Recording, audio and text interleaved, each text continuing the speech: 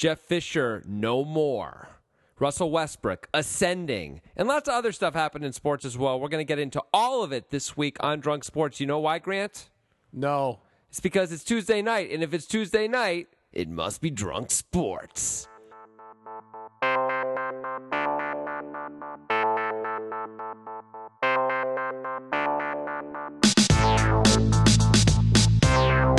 And then the music kicks in. Yeah, that's so cool. So sweet. So cool. Are we done? Is the podcast over? I feel like we've successfully returned from our 1 week bye. We had a bye, yeah. And it was mostly because Pete Sampras requested that Blake Bortles and him do a photo shoot together because he wanted to do a photo shoot with his twin, and we had to be the photographers. Why would that make the show impossible to do? Because it was a very long photo shoot. Yes, it was. A very long photo shoot indeed. Yes. Also, Pete Sampras, kind of a douche. Is that so? I don't know. I'm just saying that. No reason to believe that at all. Grant is about to be into beer number 3. If you're brand new to the show, of course, this is the show where we talk sports, and Grant over there gets... Brant? Just leave me alone.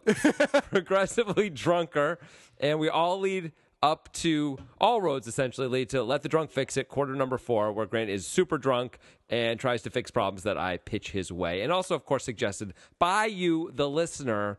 We have at least one listener suggested Let the Drunk Fix It this week as well. If you want to tell us anything at all, be it an LTDFI, that's Let the Drunk Fix It, any suggestions, any thoughts, any topics you want to hear us cover, we are at Drunk Sports Show on Twitter. Tweet at us. Don't be afraid. Tweet at Jonathan. I'm not allowed to see it. Well, they're tweeting at us, but I'm the only one who's going to read it. Okay. Is that okay, Grant? I guess it's okay. Is it fine? Nah. No. Maybe not. All right. So I teased the show a little bit this time. We started a little differently. And I mentioned Jeff Fisher was no more, much like that time when Peter Parker threw his Spider-Man costume into the garbage and it was Spider-Man no more. Was that in Spider-Man 3? It was. That's a terrible movie. Yeah. It was also in the comic. I don't care. I'm just saying. Comic books. Move on. Okay. So Jeff Fisher lasted almost 5 seasons in, well, I guess Los Angeles now, but before that it was, of course, St. Louis. He was 31, 45, and 1. And just to be clear for everyone, he signed a 2-year contract extension just before the season started, although they only very recently revealed that. Grant, make sense of this for everybody. What the heck's up? I don't know if this can be made sense of. Jeff Fisher, okay, so there was the Music City Miracle in Tennessee. He was the coach at that time, right? Yeah. So that was nice. Yeah, that was pretty Even good. though it was an illegal play. It was like a nice time to be a Titans fan, and Jeff Fisher led them deep in the playoffs. That's wonderful. However, Jeff Fisher is not a good coach by the numbers. I mean, I feel like there's enough evidence at this point that Jeff Fisher is not good at the coaching of the football. I mean, you mentioned his record. Why have they kept him around so long, the Rams? 2012, 7-8-1. Okay, give him another year. It's fine. Yeah. 2013, 7-9. Okay, maybe one more year. Maybe. Maybe. 2014, 6-10. That's not good. I mean, maybe it's time to cut him right about now. Maybe they were thinking like Sam Bradford is the reason why they're not very good. He didn't develop things 2015, like that. 7-9. Yeah. They were so close. Also, in fairness, they always have to play 2 games against the Seahawks, 2 games against the Cardinals, and 2 games against the 49ers. And usually at least 2 of those teams are very, very good. Well, was Jeff Fisher ever a good coach? I mean, he had one good year, right? Well, I mean, in 1999, he went 13-3 and went to the Super Bowl and lost at the very end. Yeah. In 2000, he went 13-3 and lost in the AFC divisional game. That's good. 2002, he went 11-5. 2003, he went 12-4. 2007, he went 10-6. 2008, he went 13-3. All right. I mean, okay, that's pretty good. He also went to another AFC championship game as well in that span. Overall, in Houston and Tennessee, he was 142 and 120, so 54%. Not terrible. Anyway, even with all the losses in L.A. and St. Louis, he's still 8 games, over 500. All right, maybe he's not as bad. Maybe he's just not kept up with the game as it evolves. Because I've noticed the Rams, not a pass-happy, fast-paced offense. I mean, they haven't had a good quarterback the entire time he's been there. You chicken or the egg, dude. Chicken or the egg. Chicken, bro. Jeff Fisher's the egg, though. Right. I'm saying the chicken came first. Did it? Of course it did. Maybe Sam Bradford could have been marvelous, wonderful, splendid. By the way, to be clear, the egg came first. Always, right? How could the chicken ever come first? It has to be the egg. Anyway, coming back to the other, just to get up in that for a second. I don't want any physicists coming down on me about when That's not a obviously physics problem at all. That's a biology. It doesn't mean to say a physicist wouldn't We have got any biologists out there? So physicists can't have an opinion on biology now? They Is that but the world we're in? They're usually not as educated in biology as they are in physics. You don't think a physicist will have an opinion on chicken or egg, though? Which came first? I think they might care what trajectory the egg leaves the chicken's body. I mean, everyone cares about that. And the wind shear. The shear. Yeah. That's good. Yeah. So anyway, Jeff Fisher was good for a time in Tennessee. Now, he had a great quarterback. He had Steve McNair. Yes. And that's the reason why he was so good, probably. You know, and Eddie George. Yep, he did have Eddie George. He had a good defense. He had Javon Curse. Javon Curse, the freak. The freak? Yeah. He was only good for like 3 years, though. He's not a Greek freak, just a regular freak. Right. Yeah. Made a whole lot less money than Greek Freak has already made. But hey, whose fault is that? I believe it's society's. That's what I'm going to go with. Ultimately, it's always society's fault, I guess, right? Okay, here's an interesting little twist to this story. Okay. There's already been some rumored potential candidates for this job. Two very interesting names have emerged. Is one of them Jim Harbaugh? Yes. Wow. That is interesting. The talk is $15 million a year. That Jim would be Harbaugh. a record, right? Yeah, by a lot, I think. I mean, he was amazing as the Niners coach. He did everything. everything. It was a clear drop-off when he left. Forget that. When he arrived, they were terrible. The team had basically no personnel changes, and they immediately became one of the best teams in the league and stayed that way for the next 3 years. Like, that's insane. Yeah. That never happens. And then they immediately fell off a cliff when he left. Yeah, they went 8-8 his last season, and then everyone retired, and they were terrible. And they've been bad ever since, like horrible ever since. Yep. They probably regret firing him, even though they hated him, right? Yeah. They have to regret that. I mean, he's probably enjoying the college life right now, but $15 million is going to be hard to pass up. Yeah, I mean, the college life is probably fun. You play less games, but you have to recruit. You have to do all this Recruiting stuff. sucks, man. He must like that, though. Like, he could have stayed in the NFL and chose not to, right? He chose to go to Michigan. Yeah. But $15 million a year, I mean, how much is Michigan paying him? Like 6 or 7? It can't be 15. No, so. it can't be more than like 7. 7 Right. would be a lot. I mean, and LA really wants to win now because they just moved to LA. And they got Jared Goff. Yeah, they want to make a big splash in the big city. Especially because next year the Chargers are going to be joining them in LA. Oh, yeah, because what was that bullshit name they were going to call their stadium? It got voted down. It was called like the Conveyance or something. I don't know. Some lame bullshit. Yeah, it was like trying to make it sound like it was really going to help local businesses in the economy, which stadiums never ever do. Never do. Unless LeBron James plays in them, I suppose. Okay. Yeah. But essentially, Yeah. it destroys people. It doesn't help them. Right. Like most things. Wow, somebody's depressed today. Sorry, I'm just truth telling, man. Yeah, That's yeah. me. Great. Anywho. Okay, another big name also being mentioned is John Gruden. John Gruden. John Gruden has apparently said he would, and I quote, listen, end quote, to the Rams. He's got such a nice gig right now. He apparently makes like $8 million a year. So is it really? I mean, he's already loaded, right? Unless he's a maniac. Even if he isn't loaded, he's going to make $8 million a year for the foreseeable future. Right. He's got to keep that job for as long as he wants it, unless he does some sort of off the field scandal type thing. Right. He's Yeah. going to have to, and it's going to have to be bad because they love him at ESPN and ABC. Not exactly as sure Disney. why he's not the best. He's no good, but they love But him. $8 million a year, he has to work so much less than he had to work as an NFL coach. I mean, how much money? Okay, let's say Jim Harbaugh does not work out, and the Rams come to Gruden and offer him $15 million. They double his salary. Does he leave? I don't know. I've never made $8 million a year, so No. I don't know what it would be like to have made $8 million a year for like 3 or 4 years at least, and then be like, it's not enough. I need 15. Right. But it's probably way more than double the work. I would guess it's a lot more than double the work. It's also work that is not guaranteed to last very long. Right. Like in general, like it may work out for Gruden. He probably thinks he's going to be highly successful, but what's the over/under on seasons before he's gone? 4, probably. Maybe even 3. Yeah. I mean, guys. Although don't they last kept that Jeff long. Fisher for 5. They did, but they're probably very unhappy about that decision now, right? Right. They might be more apt to fire somebody quickly in the future because of what has happened so far. I mean, if they're terrible for 3 straight years, they may just say bye-bye to John Johnny. Gruden. Okay, so yeah, John Gruden's a guy who's had a lot of success in his life, obviously. Yeah. So he may have the mindset of it doesn't matter. Like I can take this job, and if I get fired, it doesn't matter. This job will be waiting that I have right now, when I get done. And he might be right, but he might not be. I mean, I don't know if the Monday Night Football job will be open. Someone's going to have to do that for the next several years, and that guy may win the job, and they may not just kick him out when Gruden's available. But Gruden will have a football job if he wants it, like a big-time football job, right? Like maybe not for $8 million a year, though, in broadcasting. And it's tough to get that high. Right, but maybe for like $3 million a year, he could be the new Troy Aikman or something. That's very reasonable. But I think let's talk about this from the Gruden perspective. Yeah. Which I think that I probably have never thought in a similar manner to John Gruden before. Can you do it in his voice and like tempo and tone? All right. Well, when you're wanting to, this is terrible. So no, you cannot. No, okay, that's fine. I can say what he might say. Yeah. Well, I can't do it in his voice. That's fine. Go ahead. He might say,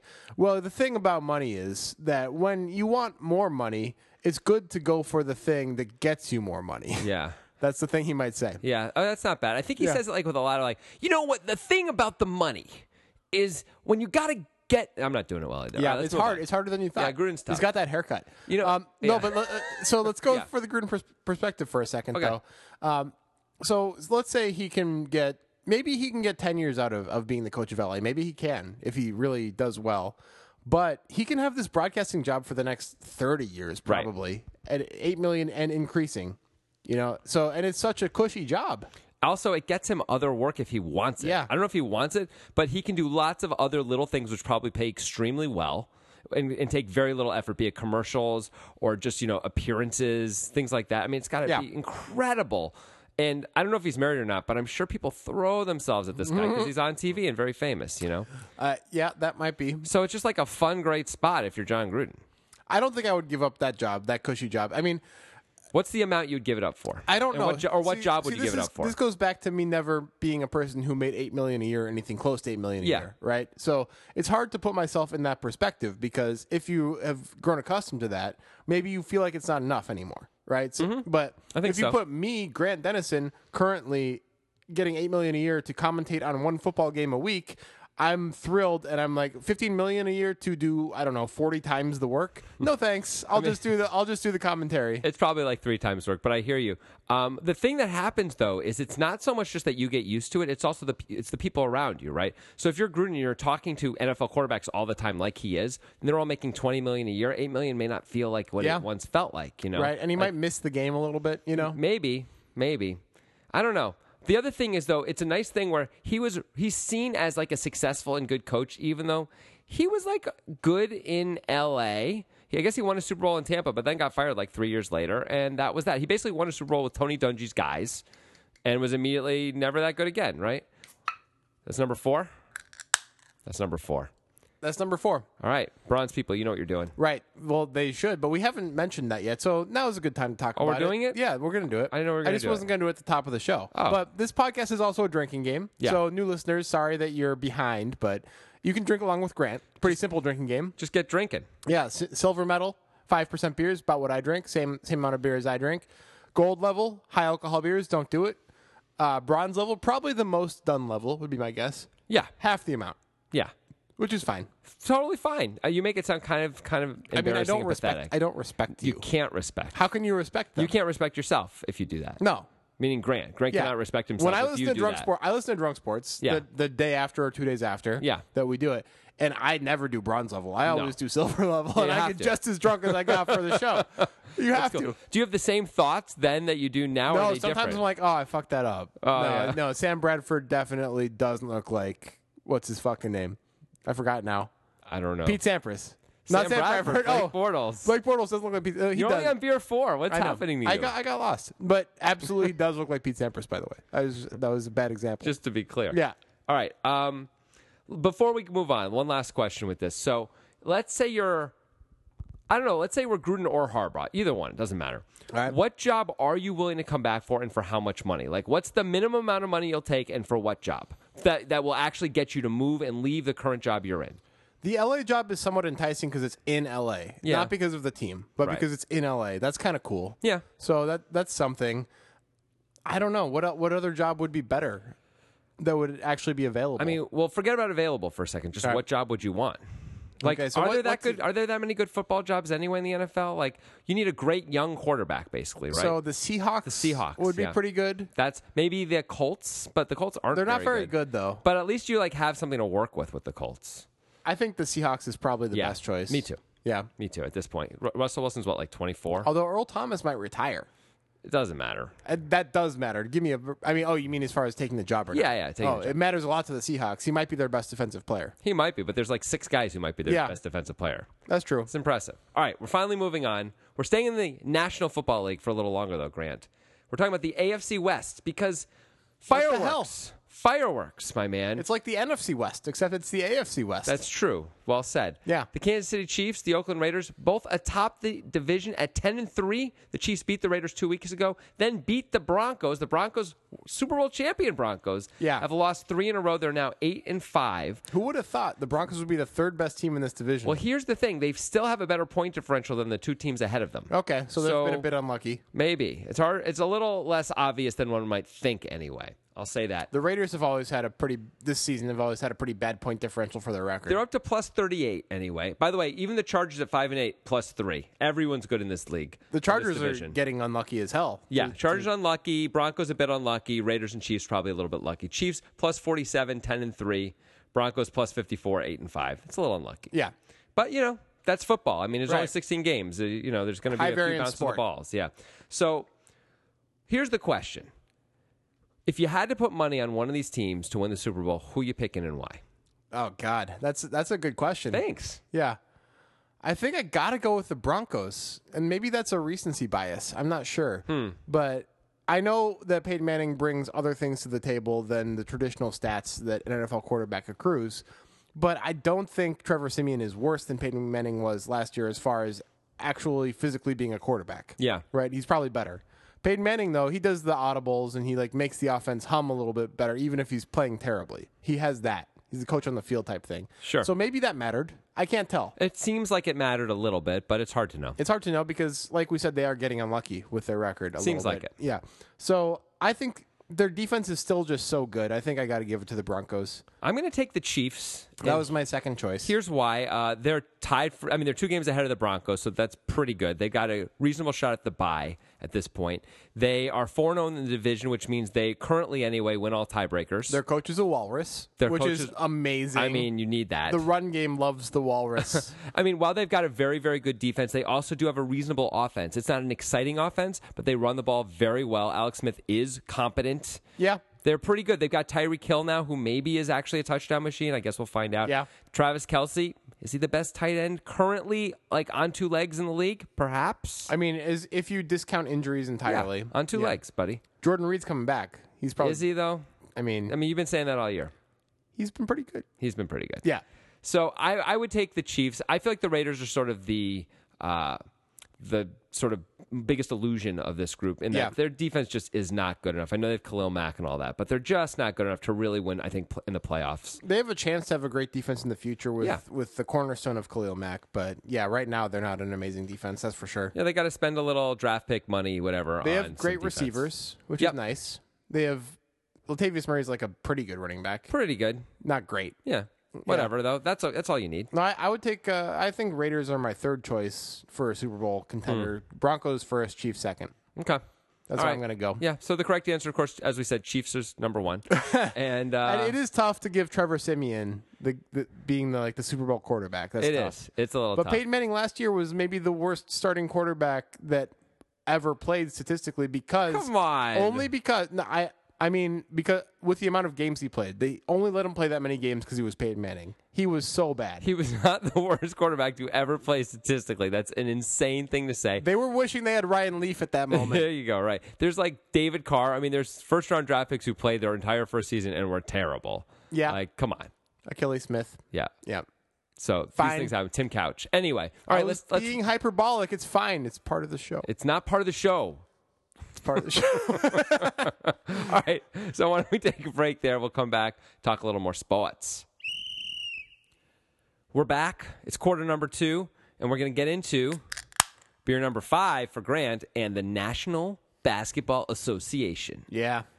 What do you mean? Yeah. Why are you saying it like that? I'm saying it because just move on. What's the problem? You know what the problem is. I know, but new listeners may not know. Well, they're going to have to listen to old podcasts to find out. It's so unlikely for them to find that one. Well, I guess they're just going to live in the dark, and their life's going to be terrible. Okay. It's going to be like John Gruden, except bad. Except they make less money. Yeah. Okay. So, anywho, Russell Westbrook has been tearing it up in a big-time way for the Oklahoma City Thunder. Yeah. All season long. Yeah. He just completed a string of 7 consecutive triple-doubles, which hasn't been done basically since ever. Well, I got those numbers. Oh, bring it on. Right. So 7 ties the last time it happened, which was Michael Jordan in 1988-89 season. Jordan did it. Yeah. 7 times in a row? Yeah, he did. Must be when he was playing point guard. Right. 7 is the best since Wilt Chamberlain did it in 1967. And Chamberlain, by the way, is a guy who has at different times led the NBA for the season in points, rebounds, and at another time assists, just to be clear. Yep, and the only other person after 1960 to do 7 in a row was the big Oscar Robertson, who averaged a triple-double that year, but he never did more than 7 in a row. Yeah, speaking of averaging a triple-double, guess what Russell Westbrook's doing? Averaging a triple-double. You got that right. Yeah, he's averaging 31.1 points, 10.9 rebounds, and 11 assists per game. It's not like he's averaging 14, 10, and 10. Right. It's an impressive triple-double. I mean, how does he average 11 rebounds? That's the thing that throws me off. He's 6'3", isn't he? I mean, maybe 6'4", but yeah. I mean, it's crazy. Yeah. This guy's an insane athlete. He's maybe the best athlete in the NBA. So the Magic are currently, I think, 4 games over 500. Let's say they stay around that orbit. You mean the Thunder? Yeah. Obviously, I mean the Thunder. Why do you even have to ask that? I know why you did that, though. Why? Because you don't understand science at all, and so you think thunder is magic from wizards in the sky? Well, let's be honest. You can see lightning. You can't see thunder. So it's magic. So where did that come from? Yeah. I need a biologist to It tell has me. to be wizards. Where's our biologist? We don't have we have a resident physicist. We do not have a resident biologist. Not yet. Not yet. By the way, we may have one and not know it. That's if true. you're out there, tweet at Drunk Sports Show if you are wannabe, I should say, applying. Our unpaid resident biologist. Whoa. Let's not be clear about our the salary. intern. The salary demands. You can ask for whatever you want money-wise, okay? So maybe, this might be a great opportunity. Right. You can write down anything in an email and ask for whatever you want. The response will not be varied. You know how in the movies and stuff, they write down a number on a piece of paper and fold the paper and pass it across the desk and the other person opens it? Yeah. I don't know why they do that. You can do that if you want to be a resident biologist by yourself in your home and just pass it yourself or run across the table and open it. And then you can feel good. Okay, back to Russell Westbrook. No, hold on. Oh, go ahead. I think we should have a life goal here. I think our life goal should be to have at least 5 resident scientists. Oh, I love of it. different types. What would we do with those people? It doesn't matter. In case, you don't know. It's the whole point of having a lawyer on retainer is if something comes up, they are there for you. So right? what would be the 5 types of scientists we have? We have obviously a physicist. Obviously we already have a physicist. Right. So a biologist. Colin West. Yeah, biologist. We need a biologist. What are 3 more types? Quantum. A chemist. We need a chemist. Oh, a chemist. If we want to great. start selling some meth, well, you just had to go to Breaking Bad right away, huh? It was not. It's not. Breaking Bad came after meth. Okay. Breaking Bad's about meth. It doesn't mean they were the first people who had the idea that meth could make you a lot of money. You're right. Okay, that's 3. That's 3. What else you got? We've got a zoologist because if we want to train animals to hunt our enemies. Okay, I might get in a little bit of trouble here. Is a zoologist really a scientist? I believe they are. Okay, it would seem to be because the ologist part seems to imply that there's the study of zoos. Although there are also cosmetologists, so maybe mixologists. Maybe they would argue they're scientists as well. But they might argue that's part of the but problem. They would be wrong. I'm sorry to all cosmetologists and mixologists out there. So maybe zoologist isn't. I mean, it's like the way a dentist might argue that they're a doctor. Oh, come on, they have an MD. But are they a doctor? Wow.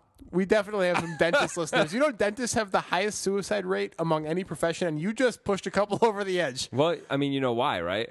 They have Why? the highest suicide rate? Why? Because they're not doctors, bro. That's fucked up. Yeah. We still need a 5th scientist. Why don't you come up with it? Okay, by the way, I just like to apologize to dentists. I know you're doctors. I'm sure you save lives once in a while. Oh, my God. What if your dentist listens? You were going to have fucked up teeth that forever. was not sarcastic. Yeah, sure it was. By the way, I just went to the dentist, so I got 6 months to a year before I have to worry about this. I'm good. I'm good for a while. All right, the 5th type of, how about an astrologist? That is definitely not a scientist. I'm gonna lay that one down. No, how about astronomy though? How about astronomy? That's not any different than physics, really. It's just a form of physics. Well, what is Neil deGrasse Tyson? He's an astronomist, but he's a physicist. Can we have him?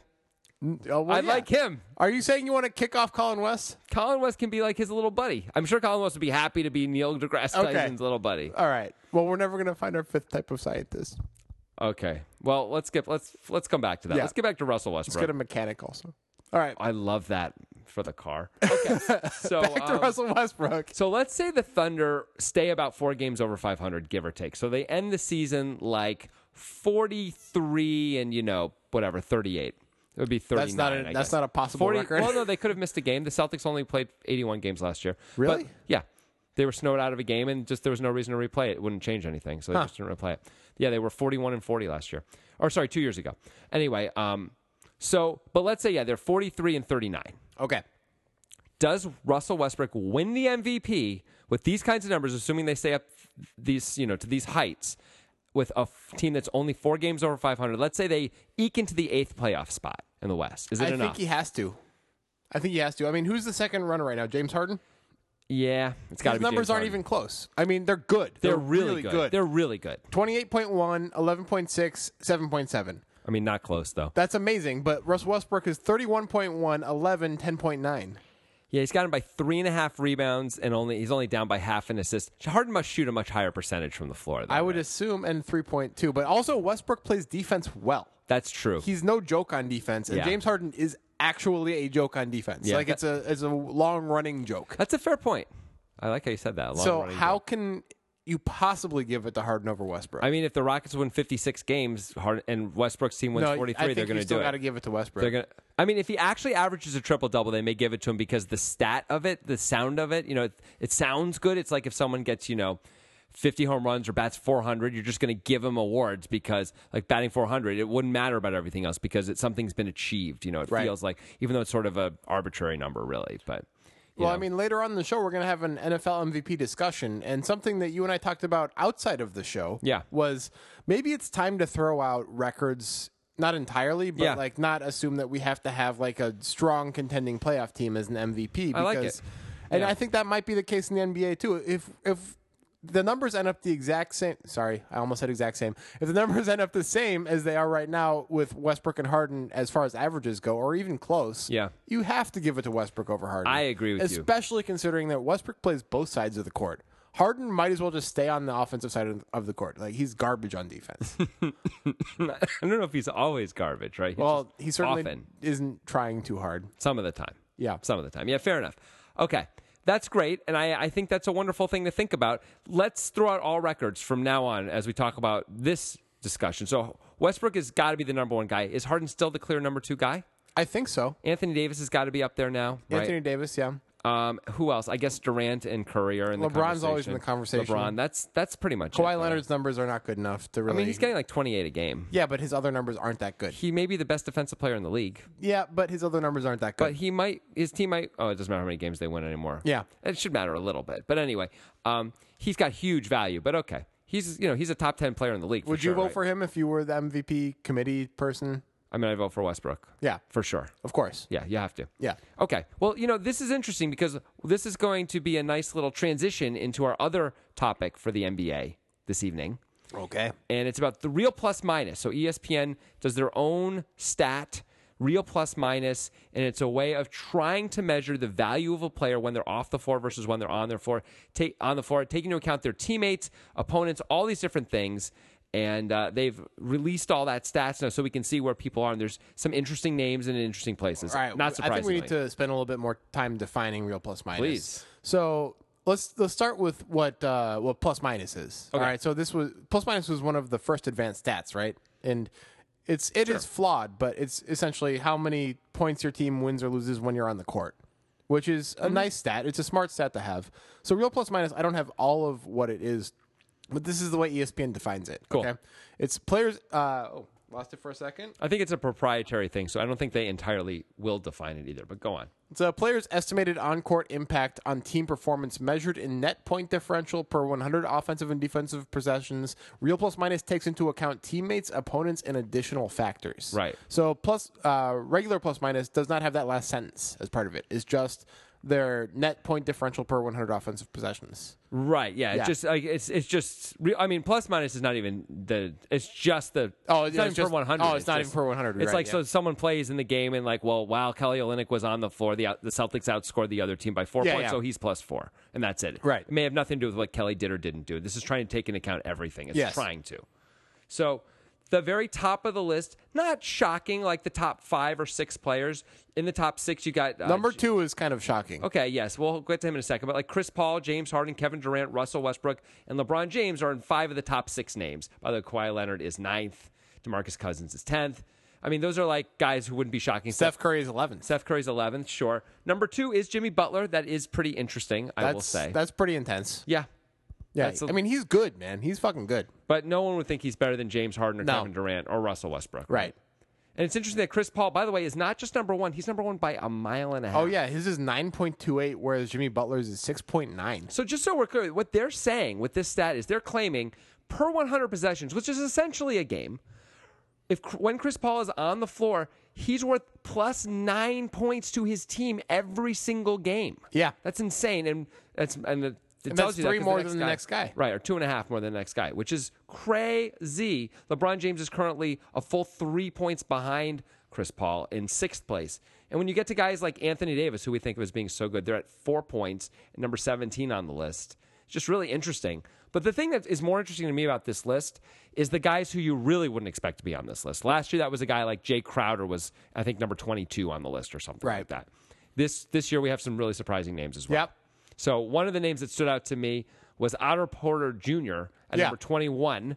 Somehow, is he ahead of John Wall and Bradley Beal? He is ahead of John Wall. John Wall's at number 32. Bradley Beal, I don't see him in the top 40. So he's the best real plus minus guy on the Wizards. Yes, that's kind of weird. It is a little bit strange. Now, I guess they're just giving him lots of credit for defense. Yeah, and not giving the other guys very much credit at all. Right? Yeah, I mean, it's stuff like that as much as anything. Anyone else stand out to you as a particular surprise? Yeah, Trevor Ariza, number 20. Yeah, that was the other really big surprise. Those two guys to me are like, the what? There are 2 other major surprises to me. There's one other massive surprise coming up really soon. Yeah, right? Contavious Caldwell-Pope is number 22. That's not even the really big one. No, it's not. But he's a young up-and-coming player. Number 24. Yes. That's the biggest surprise. That's the craziest thing of all. It's Patty Mills. Patty Mills? Patty Mills. The backup point guard, right? Let's name a couple players that Patty Mills is ahead of in real plus minus. Kristaps Porzingis. Sure. Let's go with Rudy Gay. I mean, that's not a surprise. John Wall, though. John Wall. Jay Crowder. Mike Conley. Gordon Hayward. Damian Lillard. Damian Lillard is number 25, one after Patty Mills. I mean, it's hard to imagine that could be right. It's possible that this is, I mean, since it's a proprietary ESPN metric, perhaps it is flawed in ways that we don't understand. Perhaps. At the same point, when you have new statistics, they shine a light on things that we didn't used to look at before. So when baseball got focused on on-base percentage for the first time ever, suddenly guys who didn't get a very good batting average suddenly were looked at as being much more valuable than they had been, right? Because they drew so many walks. Right. So if a guy was getting on base 40% of the time, it didn't really matter how well he hit. You didn't have to have a good batting average suddenly was kind of immaterial. But up until then, if the guy was hitting 238 and drew a lot of walks, people just saw the 238 number and thought he sucked, right?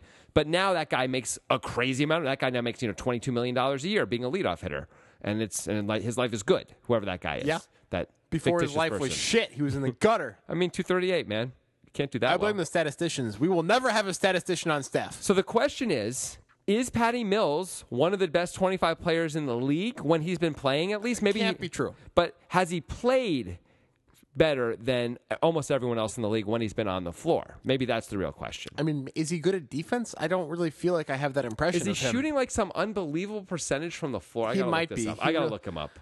He's the biggest anomaly for sure. I don't understand. I mean, Patty Mills is crazy. Patty Mills has always been a backup. Patty Mills, here we go. So he's playing 23.5 minutes per game, shooting 49% from the field, 44% from 3. That's got to be a big part of it. He makes his free throws, but he never goes to the line. He's getting 3.5 assists per game, 2 rebounds, no steals, no turnovers really, and 11.5 points. I mean, maybe no turnovers. That might be a big deal. I mean, 1.3 turnovers and 3.6 assists. I mean, that's pretty good. Yeah, almost 3-to-1 turnover. Assist to turnover. That's pretty good. But I don't understand it. But this is the way it was last year too. I remember Jay Crowder was high up on this list, and as a Celtics fan, that was very exciting. but it was a little hard to know what it meant, really. Like, all right. Are we really saying Jay Crowder's one of the 25 best players in the league? How can it be? I don't know. It's hard. He's pretty good. I mean, I think there has to be some flaw in the stat where it doesn't actually show who the best player is. That can't be true. It's not like anybody really believes Chris Paul's better than LeBron James, right? Probably not. Yeah. Right. But Paul's been awesome this year. But this stat shows Chris Paul being 2.5 points per 100 possessions better than the next guy, Chris Paul, over the entire league. Yeah, Chris Paul's good. He's a perennial all-star, excellent player, good on offense and defense, but he's nothing close to the guys you would consider for MVP. He's nothing close to LeBron James. He's nothing close to Kevin Durant. But why do we say that? We say that because of the things that we traditionally care about, right? I guess so. Which is like assists, rebounds, and I guess playoff wins. How many playoff wins matter? I mean, like, does it not matter that LeBron James almost single-handedly won the NBA championship last year? Like, Chris Paul has never won a championship. He's never been to a championship. No, he's never. If he's the best player in the NBA, he would be to a championship. LeBron James, when he was younger on a terrible fucking Cavs team, went to the championship. Okay, that is not a fair comparison at all. There was no one else in the East. The West has been stacked the entire time Chris Paul has been in the West. It's not the same thing. It's not fair. I've painted you into a corner a little bit, but at this moment, you're defending that Chris Paul is better than LeBron James. I'm not defending that, but what I'm saying is, I can't disagree with you when you say, like, didn't LeBron James not win the title basically all by himself last year? Of course he did, and he almost won it the year before as well, by the way. I mean, I've never seen a performance like that before in my life, and except the other time he did it, right? Yeah. But what I'm wondering is it possible, 30 years from now, we're going to look back and look at Chris Paul and be like, oh yeah, he was clearly the best player in the world. We just they didn't know what they were talking about. Or we didn't know what we were talking about back then. I mean, maybe it's possible, but I think you have maybe it's just because LeBron has the clout to get people who are good to play with him, but his overall resume is so much more impressive. I mean, Chris Paul has got pretty good temeates. He doesn't have a bench, but like JJ Redick, Blake Griffin, DeAndre Jordan, those guys are good. Yeah. Right? I mean, no one thinks those guys suck. I mean, I hear what you're saying, but I can't imagine that we're going to look back 30 years and say Chris Paul was clearly better than LeBron James. Right. I mean, I don't think we're going to say that either. Yeah. But also, we're just talking about this year. Right. No, so in fairness to Chris Paul and LeBron James, like, no one's saying Chris Paul's been better. We're just saying right now, the first 25 games of this season. So that he may be the best player in the league, but I wouldn't have known that. Like, yeah. I mean, I'm going to call up his numbers now, but I don't expect them to be anything close to like what Westbrook's been doing. I mean, what Westbrook's been doing is a lot of turnovers are involved in what Westbrook does, so that's part of it, I suppose. I mean, Paul's doing 18 points, 9.5 assists, 5.2 rebounds, 2.5 steals. He's shooting the ball pretty well, 46% and 40% from three. He makes all his free throws, gets to the line a fair amount of the time. But maybe we're not looking at maybe these numbers don't really encompass how good someone is. Like, one of the things I've been noticing more as I've been watching basketball this year is the hockey assist. Where someone makes the pass and then someone else makes the pass, which gets the dunk. But the first pass is the pass that made it all happen. You know what I mean? Like, and then the other guy could have passed it, could not have passed it. But the guy who made the pass, which mattered, doesn't get any credit for that on the stat sheet. So maybe Paul is making lots of plays like that. I have no idea. I'm just making this up. Right. But I'm wondering about that. Yeah, fair enough. I don't know. It's hard to explain why a guy like Patty Mills or Otto Porter Jr. or whatever. Maybe these guys are maybe Otto Porter Jr. is about to blow up, in terms of ways that we can understand. Or maybe, as you're saying, this is a flawed stat, which is also very possible. Patty Mills is not about to blow up. He's been in the league for like 7 years doing the same thing. That's true. Right. But maybe he's playing great. All right, here's a question. What's a bigger surprise? Okay. Patty Mills being number 24 or Chris Paul being 2.5 points above number 2. And it's Chris Paul. It's not like LeBron James or Kevin Durant is 2.5 points over number 2. I think it's still Patty Mills being 24 because I can't believe Patty Mills is number 24. But it's a fair question. I mean, Chris Paul is... I was just going to say he's clearly the best point guard in the league, but actually James Harden's a point guard, Russell Westbrook's a point guard, Giannis is a point guard, Steph Curry's a point guard. The point guard's position is insanely loaded. Right. Damian Lillard, we're not even talking about him, but because he's not even in the conversation, but that guy's good. I mean, that guy should not be making any All-Star games anytime soon, honestly, because it's just too stacked. Yeah. It's too stacked. Yep. How's he supposed to get in? He's got Harden, Paul, and Westbrook in front of him. Yeah. And Curry. Yep. All those guys play in the West. He should never make the team. That sucks for him. Yeah, he didn't make it last year. Yep. But he's really good offensively. Yes. Not so good defensively. Right. Harden, too. Yeah. Harden better offensively. Yep. And worse defensively. Fair enough. So it's an interesting thing when like advanced stats come out, because the other thing that happens with advanced stats is there's a natural skepticism, I think, from everyone who isn't like on the cutting edge and paying attention to this stuff. Like there's the stats we know and we trust, and then there's stats we don't trust, essentially. Sure. And like you see it all the time in baseball and actually football and everything, even basketball, where like people sort of cling to their old things. RBIs are important and like stupid things like that. Like an RBI has almost no value, right? Like, tracking that. And someone somewhere is listening to this and is upset that I said that, but sorry, it's true. It's probably a dentist. It's got to be a dentist. Like runs matter, but like it says something about the player, but RBIs don't. Like sacrifice flies don't. Those things don't matter. It just happens to be that someone was on base when that happened. These guys don't have that much control over where the ball goes when they hit it. To pretend otherwise is just folly. It's just farce. Farce, folly? Farce and folly. More alliteration. I'm going for it. It's fauna and it's flora. Fucked up. There you go. That's better. Nice job. So anyway, I just wonder about it. And I would guess that it's much more likely than not that what you're saying is true. And ESPN has not done a great job with this. And although they're trying, and maybe certainly, and I appreciate that. Yeah. Like I think we need better advanced stats. I think someone does an adjusted real plus minus where they're trying to like take what ESPN's doing and like make it better. But I don't think people really trust those stats yet either. So I'll say this: a lot of like the biggest stat heads I know do think a lot of the real plus minus stuff. Yeah, but they don't think it's the only thing. They think all the stats are flawed. Right, of course. So it's like the best of the worst, right? So the best of the worst, the best of the batch, and there's nothing that's good. How about that? Oh, okay, got it. Yeah, like it's just hard to know. Like if we ever get a number which really measures everything, I mean, if some team had that, they shouldn't share it, right? Yeah, they should keep that to themselves, and maybe the Warriors are doing that. Actually, maybe. All right, this is a good time as any to go to halftime. We'll come back, talk a little NFL. Enjoy the halftime show. Katy Perry's playing. Finally.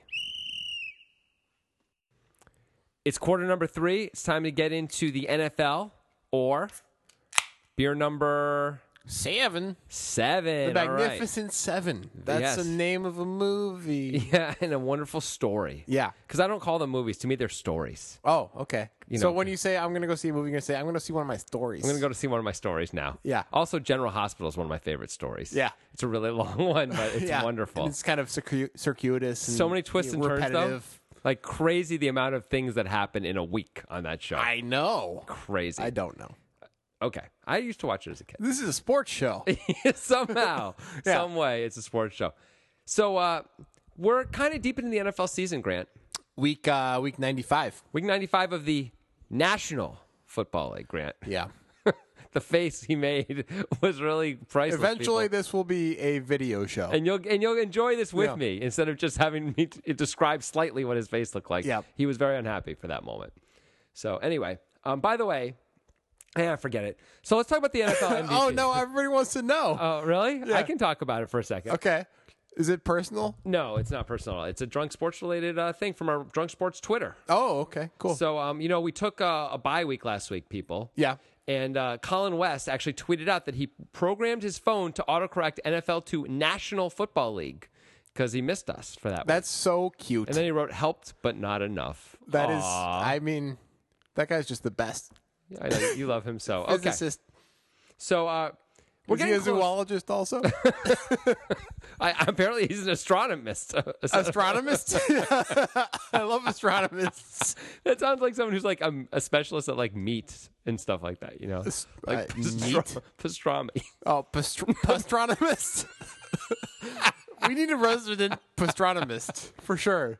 That way we can have the finest pastrami known to man. Something about that really hit me in the right place. It seemed to, yeah. That was incredible. Pastronomist. Wow, I'm wiping away the tears. I'll just say that. Okay. So, in the NFL, we're 14 weeks in, right? We got three games left. It's time to start talking a little bit more about the National Football League Most Valuable Player Award. I think it is. So let's get into it. Okay. So there's not that many reasonable candidates. It's one of the years, I don't remember the last year where it was so in flux, in the hyperflux. In the hyperflux area that it's in right now. It's a little bit odd. I think at this point, probably the consensus frontrunner is Tom Brady.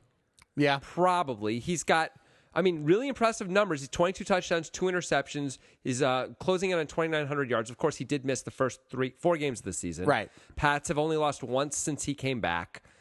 They're pretty darn good. They're looking like the favorite to come out of the AFC for the Super Bowl. But can you really claim he's so valuable when the Patriots were crushing without him, and the only reason they lost is because the quarterback that was playing was Jacoby Brissett, who was very bad? Well, wait, were they crushing without him, or did they lose because they didn't have a good quarterback? Which was it? Gotcha. What I'm saying is a replacement level quarterback could have won that game. Jacoby Brissett could not. Jacoby Brissett won a game for them. He did.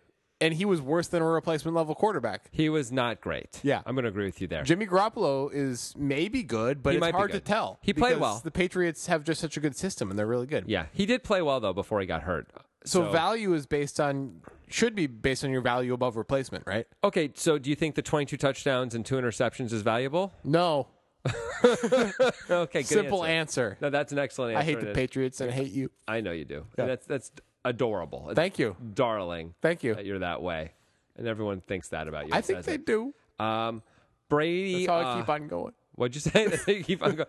Brady's passer rating is a 113.6, which I believe would break the all-time record were it to hold. Well, So it's like pretty good, you know?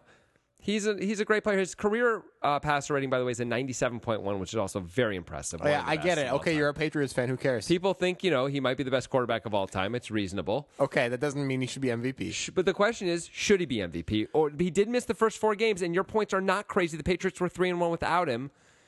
Should he be MVP? And if not, who should be MVP? All right, I got a couple points to make. Okay. All right, first of all, Dak Prescott, as a rookie, until this week, had a pretty good chance at it, I think. But he kind of shit the bed this week. He kind of didn't really have a good week against the Giants. The Giants' defense looked really good, and Dak Prescott did not. Well, let me make a case against Dak Prescott for you. Ready? Okay. So the Cowboys actually and the Patriots have the same record.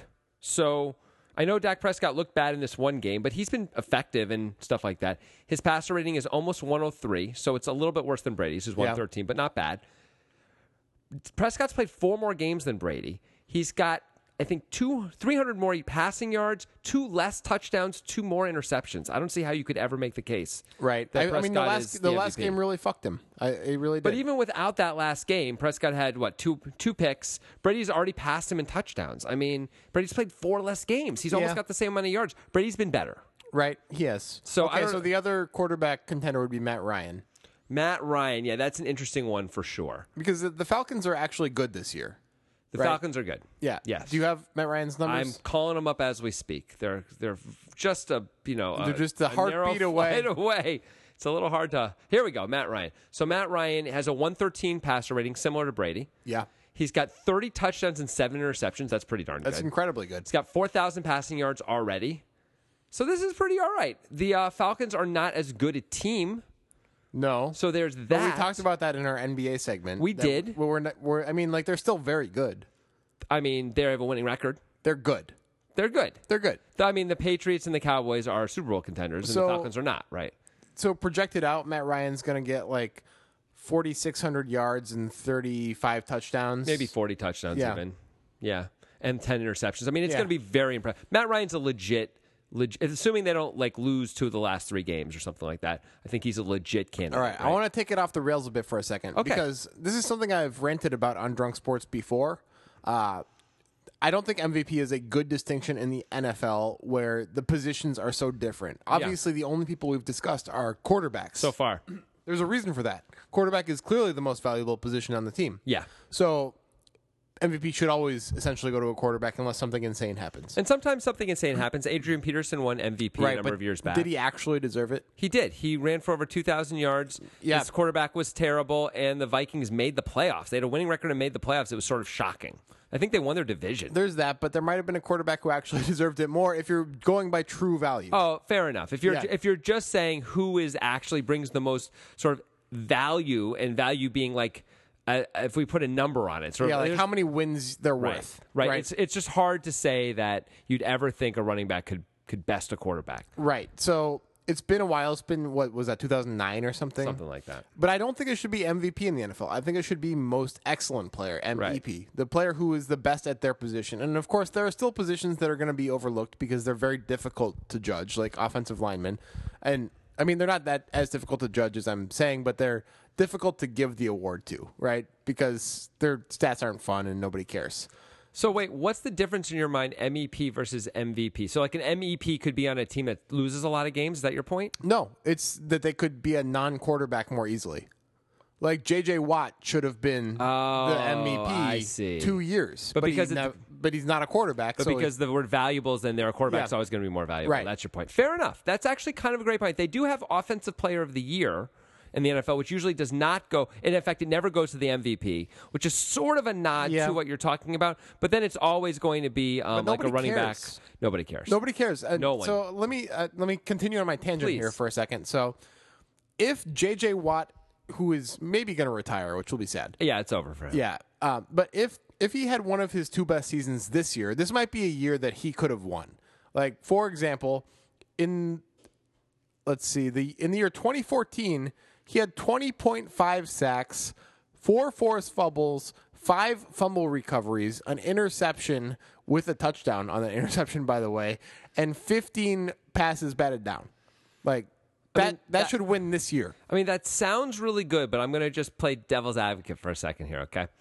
That's something like twice a game he did one of those things. So what about the other, 60 plays that were run? He obviously was disruptive in other ways. I mean, but what you're using as measurement is only measuring like two things a game, the entire game. I agree, he probably is, but I don't know if those numbers are enough alone. He also has to be wildly disruptive, right? But don't you think, because that was 2014, that was Peyton Manning's Insano year, right? Okay, yeah. So he had no chance. Right, and he was obviously very, very good. Also, he caught touchdown passes too, didn't he? This year, I think he would have a chance. Yeah, I agree. He also had a year like that 2 years prior that was very similar. I think he would have a chance this year, but I don't think he'd win. I think they'd give it to Ryan or Brady anyway in the end. That would be fucking lame. I just think that's what they're going to do. That's just fucking lame. It's just what they do. Because in the end, they look back and they're like, J.J. Watt's nice. He had this great year, and guess what? The Texans are 8-8. So how valuable can he really be? Right, he can be that's the best why player it should on be defense. most excellent player. Right. Yeah, All okay, right, fair enough. I like that. So let's explore some other options that are not quarterbacks. Yeah, I have a few. All right, let me let's bring hear one it. up, and then you can bring up some of yours.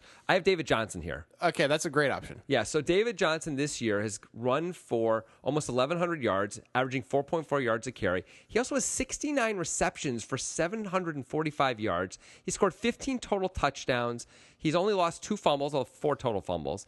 So this is really impressive, right? I mean, 15 total touchdowns so far through 13 games is just kind of knock your socks off. Projecting it out, David Johnson will end up with 2,300 total yards, including 85 receptions. Yeah. And 19 touchdowns. Yeah, that's projecting it out if he stays consistent. Which he may or may not. But those are pretty insane numbers. That's pretty outrageous. You're right.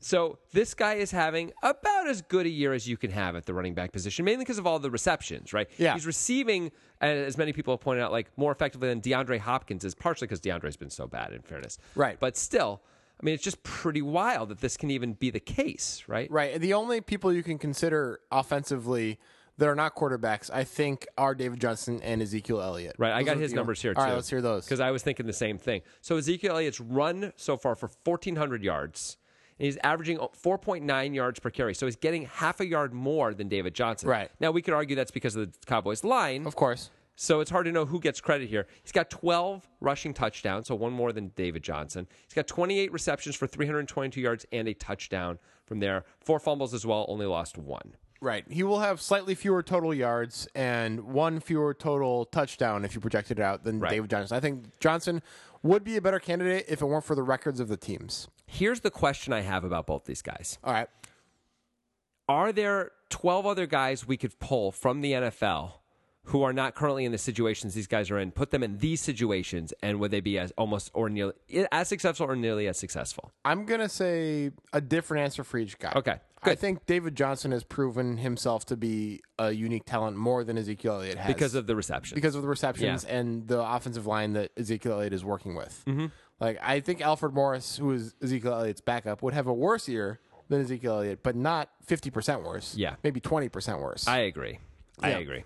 I mean, what if we put Melvin Gordon in Dallas? Would Melvin Gordon just have the best numbers anyone's ever seen? Maybe, right? Yeah. Yeah. So that with David Johnson is different. Like, that guy is kind of special. Like, no one is catching this many passes as a running back and also running for this kinds of yards. It just doesn't happen. Right. Well, Le'Veon Bell is, but Le'Veon Bell. Fine. Le'Veon Bell would certainly be in the conversation, but he missed the first 3 games. Yeah. That hurt him. For the marijuana. The marijuana. Right. So, okay. So I wanted to bring up a couple other things about this.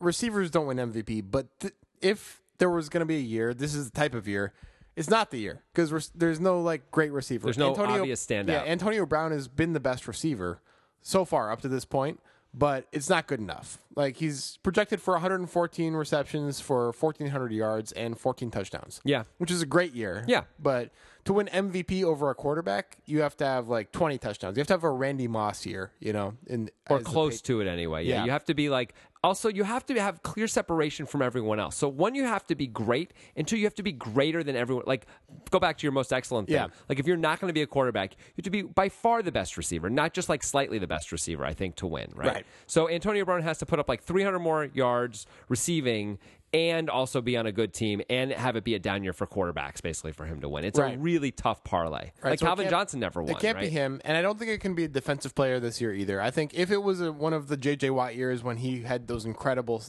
numbers, maybe it could be a J.J. Watt year. But the best-looking defensive players this year are Von Miller, who's been fine. He's got 13.5 sacks. He's probably going to end up with 17. I mean, Denver's 8-5, and it's basically because of him, right? Yeah, he's saying. Yeah, so he's a candidate. I mean, Atlanta's defense is considered very bad. Yes. But Vic Beasley, this guy who's 24 years old, this guy has impressive numbers. He's also has 13.5 sacks and 6 forced fumbles. Like, that's crazy. I mean, that's a lot, but that's also, again, that's one play per game we're talking about. We're talking about 13.5 sacks, right? And then we got Khalil Mack with similar numbers. Right. So I don't think a defensive player can win it. It's so hard because the other thing is an offense can play away from almost all the defensive players. Like when Deion Sanders was on the 49ers and the Cowboys and things like that, he would take away half the field, but it means he didn't have to do very much work because no one would ever throw that way. Yeah, right? that's what I mean. I brought up a bunch of pass rushers because that's the most easy metric on defense. Right. But it's hard. Like it's hard to really give it to somebody like in 2010 or something when Nnamdi Asamoah was the best cornerback in the NFL, and there was 0 catches against him for the entire year. Did that really happen? Maybe it was 1. It was either 0 or 1 catches against him for the entire year, but he had like no interceptions because nobody would throw at him. I mean, it's weird to say like he's the best player. He did nothing. Yeah. I mean, basically he didn't have to do anything. I mean, he forced them to play in this whole other area and made it easier on everyone else, but it's weird. It's like a negative instead of a positive. It's supposed to like the quarterback who affects every play if they want to, Right. You know what? I think one of the, and this might be because I'm a Bears fan, but I'm going to bring it up. Jay Cutler for MVP. Yeah, of course. Everyone feels that way. Yeah, everyone feels that way. No, but one of the positions, not necessarily even a position, but special teams players maybe should be in consideration for MVP in a similar way in terms of value even as quarterbacks. Because how valuable was Devin Hester to the 2006 Bears? I don't know. That team had no offense. They were not very good on offense. Their defense was great. Really, really great. But Devin Hester it's not because he scored 6 return touchdowns. That's not why I'm saying this. It's because the other team would generally give the Bears the ball at the 40 to start the game. Like, that's how good he was. Like, they kicked out of bounds? They would, if they couldn't get a touch, it used to be further back, remember, back then. Yeah, to the 20. Yeah.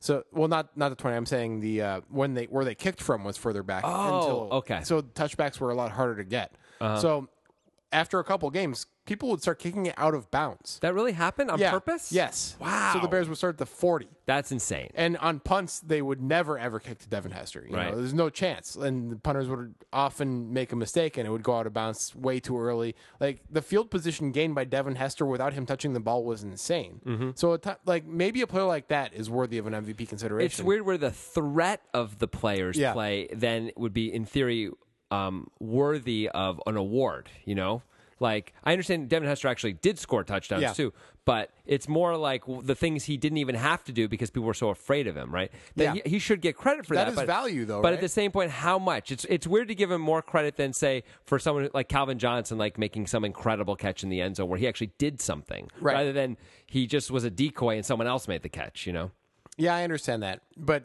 the value of those yards was huge, especially for a team like the Bears who really didn't have... Rex Grossman was the fucking quarterback. That guy's a piece of shit. When was the last time they had a good quarterback? Never. I mean, I cannot remember. Jim McMahon, does he count? No. I think maybe Jim McMahon. They've never had a good quarterback. Wow. Jay Cutler might be their best quarterback Sid ever. Luckman, was he on the Bears? Or was that... Yeah, Sid Luckman, but I don't know anything about that. He that was like considered the 50s good. or something. He's considered good. Yeah. Why don't they get a good quarterback? They're trying. Are they? I mean, What have they done to try? They traded for Jay Cutler. That didn't work, and that's it, right? That's the last time they tried. had what's his name? Who started on the Buccaneers? Jason Freeman, or is that his name? Oh, Freeman. Yeah. I don't think it was Jason, but somebody Freeman. That guy was no good, though. The Bucs drafted him, said right away, this guy's a backup. The coach was saying, he's a backup. He's never going to start for us. He's the guy who went down that then the Raiders traded for Carson Palmer. They were having a great year. Oh, no, that's a different guy you're thinking of. Oh. The guy who went down was then on the Browns as late as last year. Really? Yeah. That's a different guy. I don't remember his name. Okay. Now. Well, this is a terrible discussion. Yeah, we're really blown this one. Yeah. Pretty bad. Point is, the Bears suck. Yeah, they do. They do. Okay, so circling back to in the end. Okay, you have a vote. I'm giving you an MVP vote. You can just decide MVP means anything you want. It's your interpretation. Who are you voting for? I might go David Johnson, just because I don't want to give it to a quarterback on a down quarterback year. That's kind of a principle thing. It's not because I really believe that he's more valuable than any of the quarterbacks we're talking about, but it's because it's kind of upsetting to me that quarterbacks always win MVP, and this is a down quarterback year. So it's an opportunity to give it to somebody else. Okay. And I think David Johnson's the best candidate that's not a quarterback. I think it's a reasonable thought. I can't get away from the fact that the Cardinals, I think, are now 3 games under 500. Yeah, I know. It's really hard to give that award to. But we're trying to not think. I understand what I'm saying. I can't not think about it entirely. I think right now I give it to Matt Ryan. Matt Ryan is fair. That's a fair. Like, he's having a great year. His numbers are kind of eye-popping. Yeah. The Falcons are not amazing, but they're good. Like, it's enough. Yeah. Yeah. That's probably right. All right. Yeah. All right, let's take a quick break. We'll come back, do a little Let the Drunk Fix It. We're back. It's time for Let the Drunk Fix It. Or if you're sending in via Twitter, it's hashtag LTDFI. Because Twitter is for the cool ones. The kids love it. They don't like to say the full words because, there's a character limit. That's the only reason, really. It's changed abbreviations in this country for sure. In the world. Twitter's for everyone, not just for the United States. I'm just going to say that. Wow, you are just so progressive. I'm striking a blow for globalization. Yeah. What beer number is that? 8. Okay, so we got some work Beer to number do. 8, don't intimidate, don't hate. Nice. Strong. Everybody skate. But you got to drink more. So here's how this works. In case you're new, Grant is, of course, at his drunkest, and will continue to get drunker. I'm going to pose some sports dilemmas, and sometimes non-sports dilemmas, of course, to Grant for him to creatively solve as best he can. We've had some pretty wild things happen on Let the Drunk Fix It in the past. Let's see what happens this time. Hopefully nobody dies this time. Well, I'm sorry, Jeff. I mean, people die. Yeah. I mean, that's just a fact of life, though. That's sorry to Jeff's family. Nature. Jeff's family loves the show. So, anywho. To them, it was worth it. Chuck Pagano. Yep. Head coach of the Indianapolis Colts. Not a good coach. Wow. You're just coming right out and saying it, huh? The Colts gave him an extension last season, at the end of last season, as well as, by the way, Ryan Grigson, the GM. Okay. So they're sticking with this guy. They like this guy, apparently. Okay. So Chuck Pagano recently said this. All right. He was talking about running the football and what he calls December football. Being able to run it gives you a chance. You look at the numbers. When we have more rushes than our opponent has, we generally win 80% of the time. But wait, there's more. Okay. Our game, he's talking about the playoffs now from the last season, right? Okay. He says our game when New England played them, New England rushed 46 times. In all other 3 divisional games, the winners all rushed for 30 times and averaged 144 yards. The losing teams averaged 80 yards rushing. So will we ever change? No. I think the statistics alone from this past weekend are enough to continue to make me a believer. Okay, in what? In that rushing the ball, the more you rush the ball, the more you're likely to win. So that's what Chuck's talking about. Okay.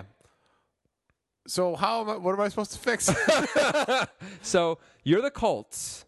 You have decided this guy's your coach. You've signed him to an extension. You're sticking with Chuck Pagano.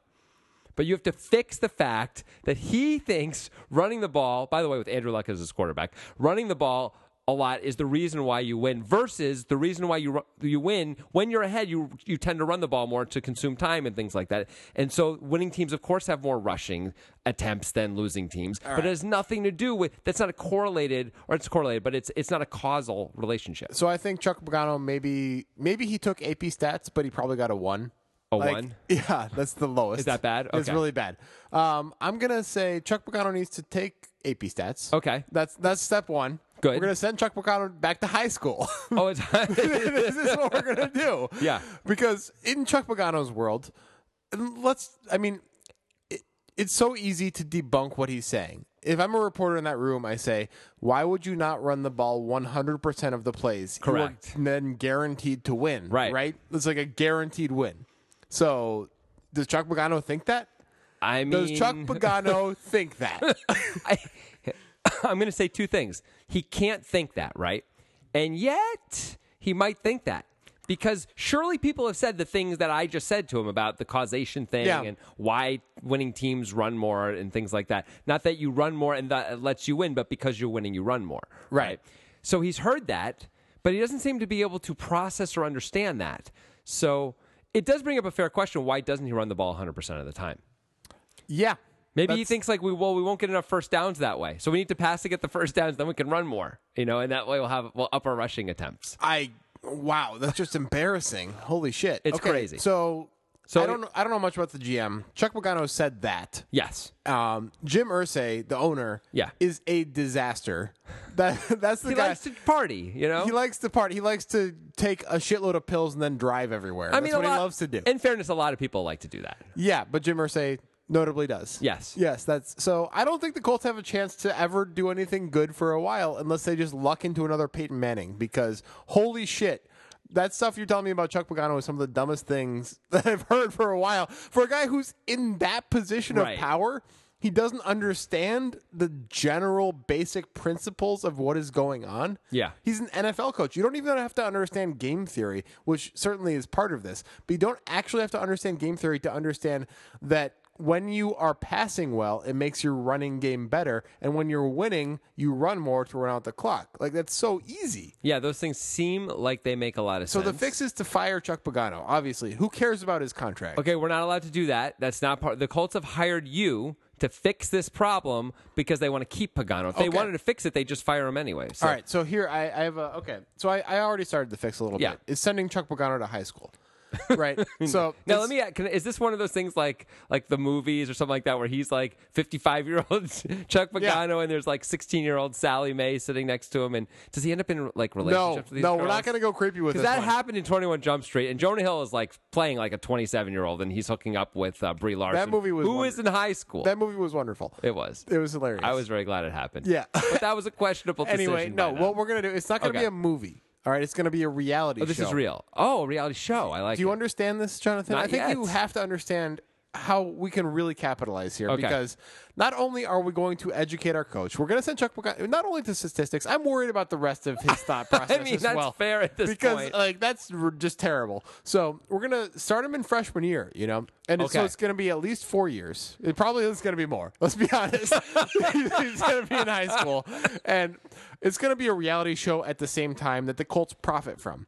It's going to be that's good. Chuck Goes to High School is what it's called. Something like that. Yeah. Yeah. And it's just Chuck Pagano in high school, living his life, learning, being taught by 28-year-olds, like stuff like that. And so what you do is you send Chuck Pagano to high school and you make it a reality show. Okay, that's pretty awesome, I have to say. I kind of love that. Now, the problem is high school happens while the NFL season's going on. So how's he going to be a head coach at the same time? Oh, you just keep him on retainer or something. Well, you tell him something that he doesn't understand anything anyway. He's apt to believe it, whatever. Yeah, it is. so they're like, oh, how long is this contract? I would guess he signed a 4-year extension. Okay, so here's a 4-year extension. It's like, okay, your 4-year extension starts after you go to high school. Oh, okay. So we'll just, So he's going to miss the next 4 years of coaching? We'll give you a $14,000 a year stipend. Wait, no, he's going to miss the next 4 years, though? Someone else is going to coach the Colts? Or it doesn't matter. He has to coach the He's Colts. either there or he's not. I don't think it matters if he's there based on the way he thinks. I mean, he could show up, I guess, for the weekends and just coach then. It probably doesn't hurt the team any. You're right. Yeah. Wow. Did they just really screw up by letting go of Bruce Arians? Because it seems like they did. Obviously they did. They clearly did. Yeah, like Chuck Pagano, obviously he had a medical issue. It was sad, but he recovered. It was fine. You know what he had, right? Yeah, he had cancer. The cancer, yeah. Yeah, but so do they only keep him because he had cancer? Is that a question we need to ask? I don't think it was a big thing until last season when it looked like finally, like his first year there, they were good. Yeah. And then they were not great, but okay. And then he started saying things like this, and then they were bad. Yeah. So he's been bad. He's been a bad coach, and maybe he has one season of a good track record, but Bruce Arians is clearly a good coach. Yeah. So it seems like a mistake. I mean, they couldn't keep Bruce Arians and not let Chuck be the coach when they hired him, and then he had to shave his head, and everyone was Chuck Strong for the whole year. And it was really touching and great. It was great. Remember, wonderful. The cheerleader shaved her head. Yeah, and Bruce Arians like cried during a press conference about it. It was like really it was touching and good, and I'm glad Chuck Pagano recovered, and I'm very happy for him. Do you think Chuck? But I don't think he's a good NFL coach. Do you think Chuck knew what was going on that entire year? He's like, why am I not coaching, and what are all these people doing? Do you think any of it made any sense to him? Because you think he's just incompetent? I mean, you're the one who wants him to start in ninth grade. I mean, well, I think that's more of it's a fun fix. You know, like come on. I mean, how do you not understand causality? It's very odd. Yeah, it's the kind of thing I would expect Herm Edwards might still say, but Herm Edwards hasn't been an NFL coach for a long time at this point, right? Yeah, and I bet Herm Edwards would be a better coach. You know, he might be. Yeah, he might be. They're both. You know, I would be afraid if they were both on Jeopardy. Heads up. It'd be a very long match, and no one would I guess win. so. It'd be like negative 21,000 to negative 19,000 at the end. There would be no Final Jeopardy for anyone. I guess so. All right, that was pretty good. Okay. Chuck Goes to High School. It's a great name, and that's a reality. You make money on that. Yeah, yeah. I mean, the Colts would be thrilled to make some money somewhere. I'm sure. Right. Jim Mercy, maybe he can have a little hookup with his pill connection too. You know, there's a lot of drugs in high school. Get some oxy from Steve. From Matt, yeah. Matt and Steve, the drug dealers. Yeah. They're all preppies. Oh, would it be a private school? It would have to be a private school, right? I think the Colts would spring for a private school. They would. Yeah. You know, this reminds me a little bit of Tony Danza. Do you know about this? He had a reality show called Teach, where he actually started teaching in a real high school as a teacher. And they filmed it. I swear to God this happened. It only lasted one season, sadly. So he ruined a bunch of kids' lives, or what? I mean, I think he, did an incredible thing for these kids. He got them on television? Yeah, that's right. Some of these kids are going to have great futures now, but he actually tried to teach. And apparently I remember this is from like 5 years ago now, but there's like scenes in like the third episode where the principal is talking to him and telling him, you have to like reach out to these kids. And, Tony was apparently a very bad teacher. Which is not a surprise. He's an actor. What do you cares, man? He cares. Yeah, okay. And by the way, Who's the Boss? He taught Angela a thing or two. He wasn't the boss. The answer was not Tony. No. Who was the boss? There was a rat under the floorboards. He controlled all the minds of the people in the house. The rat? Yeah. So the rat was the boss? Yeah. Rat Boss. Yeah. Nobody ever thought of that answer. That should have been the name of the show anyway. I would watch Rat Boss, I'll tell you right now. That would be incredible. Okay. Moving on. All right. Good stuff. Fixed it. Okay. Staying in the realm of the human heart and mind. Wow. That's right. That's an obnoxious way to start something. A basketball player's heart is an ocean of secrets, What? So recently, like last week, J.R. Smith was playing defense for the Cleveland Cavaliers. Okay. And he turned around and he saw, I think they were playing, it's not Charlotte. It's some mediocre team. I can't remember who it is off the top of my head. New Orleans? Maybe it was New Orleans. He turned around and he saw Jason Terry, who he's friends with, was sitting on the bench of the New Orleans team. Let's assume it's New Orleans. And J.R. Smith turned his back to the ball, walked off the court, gave Jason Terry a big handshake and a hug while the play was going on. The Hornets or Pelicans or whoever it was got a dunk, of course. And J.R. Smith then continued to hug the guy and then got off and then ran back on offense. That actually happened. That's a real thing. What? Yeah, that happened last week. Why didn't I know about that? I can't believe you didn't see it or hear about it. I didn't. It was a thing. Wow. It was a thing. Folks, if you don't know what I'm talking about, just type in J.R. Smith, Jason Terry into Google. It'll probably be the first result. Like, you can't miss it. This really happened. J.R. Smith did this. Okay. So J.R. Smith, known for being a little bit of I'm going to call him a loose cannon. Right. Is that in the fair? past, he, during free throws, has tied his opponent's shoelaces together. I mean, that's awesome. It's amazing. In fairness, right? Like, that's incredible. Yeah. This is kind of incredible, too. Yeah. In some ways, I don't want this to be fixed. However, the Cleveland Cavaliers are, in the running for another title. They're the defending champions. J.R. Smith is a guy they were in a long contract dispute with and finally signed to a big deal. I got to believe he's not going to do it in the playoffs. I mean, I got to believe he wouldn't do it in the regular season until it happened, though, right? I mean, Yeah. who would ever do that? No, it's never happened before in the history of the league, and it happened last week. I want to ask something here. Okay. Did Jason Terry seem like he didn't feel awkward? Did he seem to reciprocate the hug in a loving manner? 100% he did. Ah, that's awesome. I wonder if Jason Terry was thinking this is kind of good for everyone, right? Like, keep JR from like going crazy, and also maybe my team gets a little dunk action here, because JR, like the place where JR vacated by the space on the floor is where the ball went right down for the dunk. Like, they absolutely scored a dunk because JR left the floor. So the question is, how do you fix this? From whose perspective? From the Cavs' perspective. You let him go. You let him keep doing this shit. This is amazing. It is amazing. I love it. Yeah. Like, the Cavs are going to make the playoffs no matter what. They're making the playoffs. They're probably going to be the number one seed almost no matter what. Yeah. Even if J.R. Smith does shit like this. Yeah. This is great for media attention. It's great for Cavs jerseys. It's great for J.R. Smith jerseys. You let him keep going. You encourage him. You say, you know what, J.R.? Your heart is important, and we love you. Okay, cool. Go do your thing. Cool. Yeah. Okay, so now that you've done this, yeah, and once every 5-10 games he sees a friend of his and just walks off the floor and does whatever he does. Great. The playoffs come around. So now you've given him free reign to do this for the entire season. I mean, I would tell him not to do it in the playoffs. Oh, you tell him not to. Oh, so then he would just not do it? In the playoffs. Right. Okay, let's assume that telling him not to do it isn't enough to get him to stop doing Why? it. It's J.R. Smith. He has so much control. Yeah, he's the guy, right?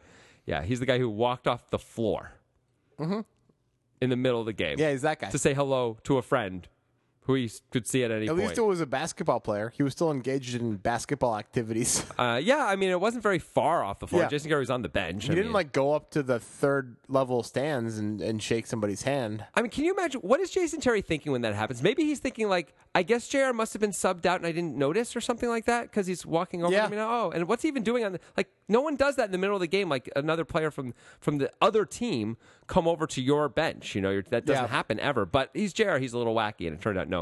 He was playing. He was in the game. Yeah, that is interesting from Jason Terry's perspective if those guys are friends. Because Jason Terry's always been like a by-the-book type of guy, right? He's always seemed just kind of like the consummate professional type of guy. He would never do anything like that. He would never consider doing anything like that. But he seemed, as you say, he reciprocated and was happy about it. I mean, it's very possible he was doing it to help his team. Yeah. At that point, either your job, if you tell JR to go back onto the floor, you're sort of hurting your own team, right? Yeah. So you can't do that. Right. You're a bad teammate.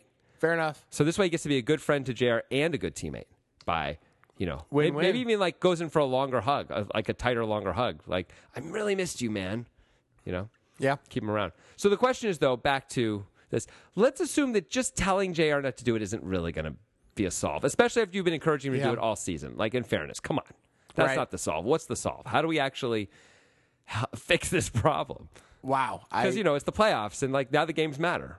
I'm not really sure. I guess, okay. I'm just thinking about ways to capitalize on it rather than fix it. Okay, I have a thought of a fix, but let's hear some of your I want to hear your fix. Okay. Yeah. So you know how when people have a dog, they can set up an invisible fence in their yard? You're gonna give J.R. Smith an electric shock collar? Yes, I am. It won't be a collar. It'll be on his ankle or something. Okay. Underneath his sock. And you have to, this will cost a little bit of money because you're going to have to outfit every NBA stadium. I guess only the ones you're in the playoffs for. So maybe you could just bring the same stuff. Yeah, you don't care about the regular season, right? Yeah, actually. So then it's just the games you're playing at. So you just have to have one set of the invisible, or a really big one. And it surrounds the entire court. And you can turn it on and off. So it's only on, when the game is in play and he's in the game, you turn it off. Now, you turn it on. The problem is when he dives out of bounds for a ball, it's going to be very painful, if he gets knocked out of bounds. But what are you going to do? Maybe you could give it an extra foot or two of cushion. Here's the thing. Yeah. Here's the problem. He can do shit on the court that's going to fuck your shit up just as well as he can do it off the court. That's true. It's not like he tied the shoelaces of the other player when he was off the court. Yeah. That happened on the court. Okay. But maybe you do this then. All right, fair enough. What if this requires a little more attention? You hire a guy whose job it is to watch JR at all times. And I don't mean watch like a bodyguard. I mean he's in the stands watching the game, right? Or he's on the bench or something. And he's got a button, a little controller. And JR has that little ankle thing. How do you hire the guy? How do you hire the guy? How do you trust anybody with that power? I mean, there are people. There are people out there. You get a Secret Service guy or something like that. Take it really seriously, They're going to be too conservative with it. They're going to be. They got to let him let him be himself a little bit. Yeah, sure, a little bit's fine, but as soon as he runs off the court, you zap him. You give him a nice little zzz, This all seems very fucked up to me. Well, it's hard to come up with a solution. So this is the first one I thought of, was the invisible fence. It seems like that would keep him from leaving the court to say hello to his friends anyway, right? If that's really what you want. I mean, Do you think that's going to be...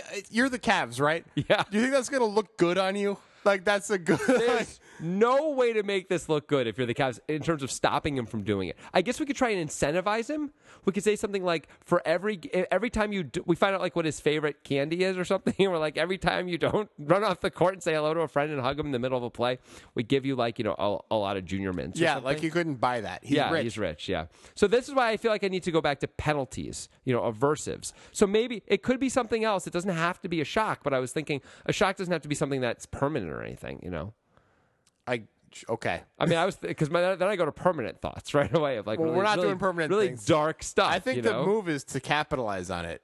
Okay, like, and how would they capitalize on it? You had, hugs from JR could be like every month there could be a hugs from JR game where he stands at the front of the stadium and hugs everybody who comes in. Right. And it costs more to get in that game. You get a little bit more money. Sure, but as the Cavs, aren't you more concerned rather than making an extra $100,000 like winning the title? Doesn't that matter a bit more to you? Right, and JR playing fully fixed in the playoffs would be more valuable than that $100K. I mean, there are some people that you just can't fix. Like JR is not going to be fixable in this case. I think. Well, your job is to figure it out though and fix it. Rather than just feel like, how can I make a buck? Yeah, so you don't have to be Mark Cuban, but you got and you just make a buck. You make off your it. buck and you deal with JR. That's what you do. I think we need to come up with explore some more possibilities here, and how can we actually change his behavior though. Like, sure, we can just take advantage of the guy, but how do we change his behavior? I don't think it's doable. I really don't. What if we threaten him? What can we threaten him with? I don't want to threaten him. Well, I don't mean we. I mean as the Cavs. What could we threaten him with? It doesn't have to be like bodily harm. It could just be something that would All be like NBA a reason. contracts are guaranteed, right? Yes. So we can't threaten him with that. I don't think you can't threaten to take his money away, which makes it really tough. Yeah. Yeah. So, I think you just got to capitalize. That's my move. I'm capitalizing. I just, I want to believe we can make Pagano, we can make J.R. Smith different and better, Well, I want to believe that too, but I think J.R. Smith is already a gem. Maybe. I love that J.R. Smith did that. As a fan, I love it. It's an incredible piece of video. Yeah. Maybe, how you're sending Chuck back to school? Maybe you have to send J.R. to like military school. Maybe. That would be interesting. Or just basic training. Put him in boot camp or something like that. Well, there's 3 weeks. a reality show. 3 weeks. I would watch that. JR goes to basic training. That's a reality show for sure. Yeah. That's actually might happen after he retires. I wouldn't put it past VH1 to have that, after he retires. J.R. Smith, 3 weeks of boot camp or basic training or something like that, where he's getting treated just like everybody else for real. And every time he does any of his J.R. Smith type stuff, he gets, push-ups, and everyone hates him for it because they all have to do they're all running outside doing laps, in the pouring rain at 2 a.m. because that's what they do in the military, apparently, according to, Full Metal Jacket anyway, things like that. That might work. Yeah. That's a possibility. Yeah, it might work. So, yeah, not military school, just basic training. Right, but we got to film it. Yeah, we're going to film it. We're going to capitalize on it, too. See, we're going to fix it, and we're going to make money off it. That's the trick. We're going to do both. Here's the thing. It's not going to fix him. Why not? Because he's been like this for so long. He has been like this, I would guess, his entire adult life, and maybe just his entire life, yeah. Yep, that's just how he is. Yeah. But you don't think you can rein him in at all? You don't think people are capable of change? I mean, I don't want to express my thoughts on people's capability of change and say that no. But, so maybe J.R. Smith is capable of change, but he's shown, over his career, he's shown many, many signs of immaturity. But here's my question. If you feel that way, then why are we sending Chuck Pagano to high school? Why is Chuck able to change and JR can't? I'm not saying he can change. I'm saying he can learn a little bit about causality. That's not changing. That's just understanding a new thing that he didn't yet understand. But he's had many opportunities to understand this. It's not like emotionally changing or changing your personality. Yeah, it's a very different thing. Okay, that's true. J.R. Smith's thing is personality based. Chuck Pagano's thing is because he's dumb. It's different.